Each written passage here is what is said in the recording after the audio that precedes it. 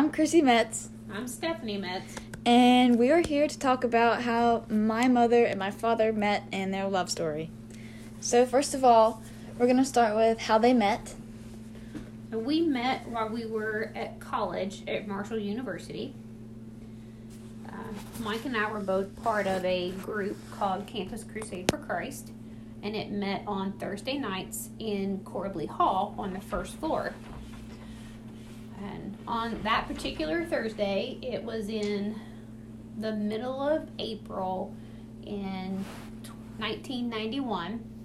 My best friend Lindo, who was my roommate, and I that day had gone to Beach Fork to lay out in the sun. And when we got home, she's really fair skinned, so she was super duper burnt, and she was not going to go to Crusade that particular night. So I was still super burnt also, but I decided to go anyway. And that night I was at the table out front handing out name tags, and I had seen Mike before. He had been a member, this was my second year at Marshall. He'd been a member the year before, but he had graduated and had joined the military and had left.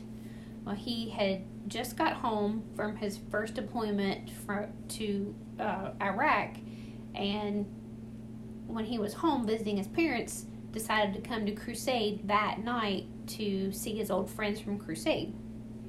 So after Crusade was over, we always went to a place called Monty's Pizza and just hung out and ate greasy pizza and played songs on the jukebox. And there was a whole bunch of us that went every Thursday. So we went. I drove, and he went with me with a couple of other friends. And when it was over, I dropped them all back off. And he and I talked and exchanged numbers. And basically the whole week that he was home, whenever I wasn't in class, we were together doing something. And just talked the whole time. And he had to go back to Fort Campbell after that. And, you know, the two of us kind of decided we wanted to continue to see each other.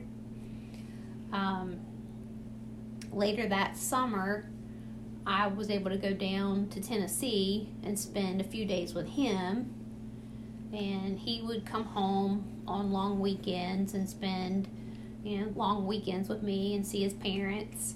And in October of that year, on one of those weekends, we were at the park, Ritter Park, in the Rose Garden, and that's when he asked me to marry him. And we went later, I think it was that same weekend, and picked out an engagement ring, and then we had a long distance relationship until March of 92 when we were married, and still kind of lived apart until I got out of school when I moved to Tennessee to be with him. And lived down there for the first 5 years of our marriage. So back to when you first met, did you know that it was just like this sudden love connection, or did you just take some time warming up to each other? No, I mean, I thought he was very handsome, and he must have thought I looked all right, because he asked me to go out with him after that, and we were just honestly kind of inseparable from that point on.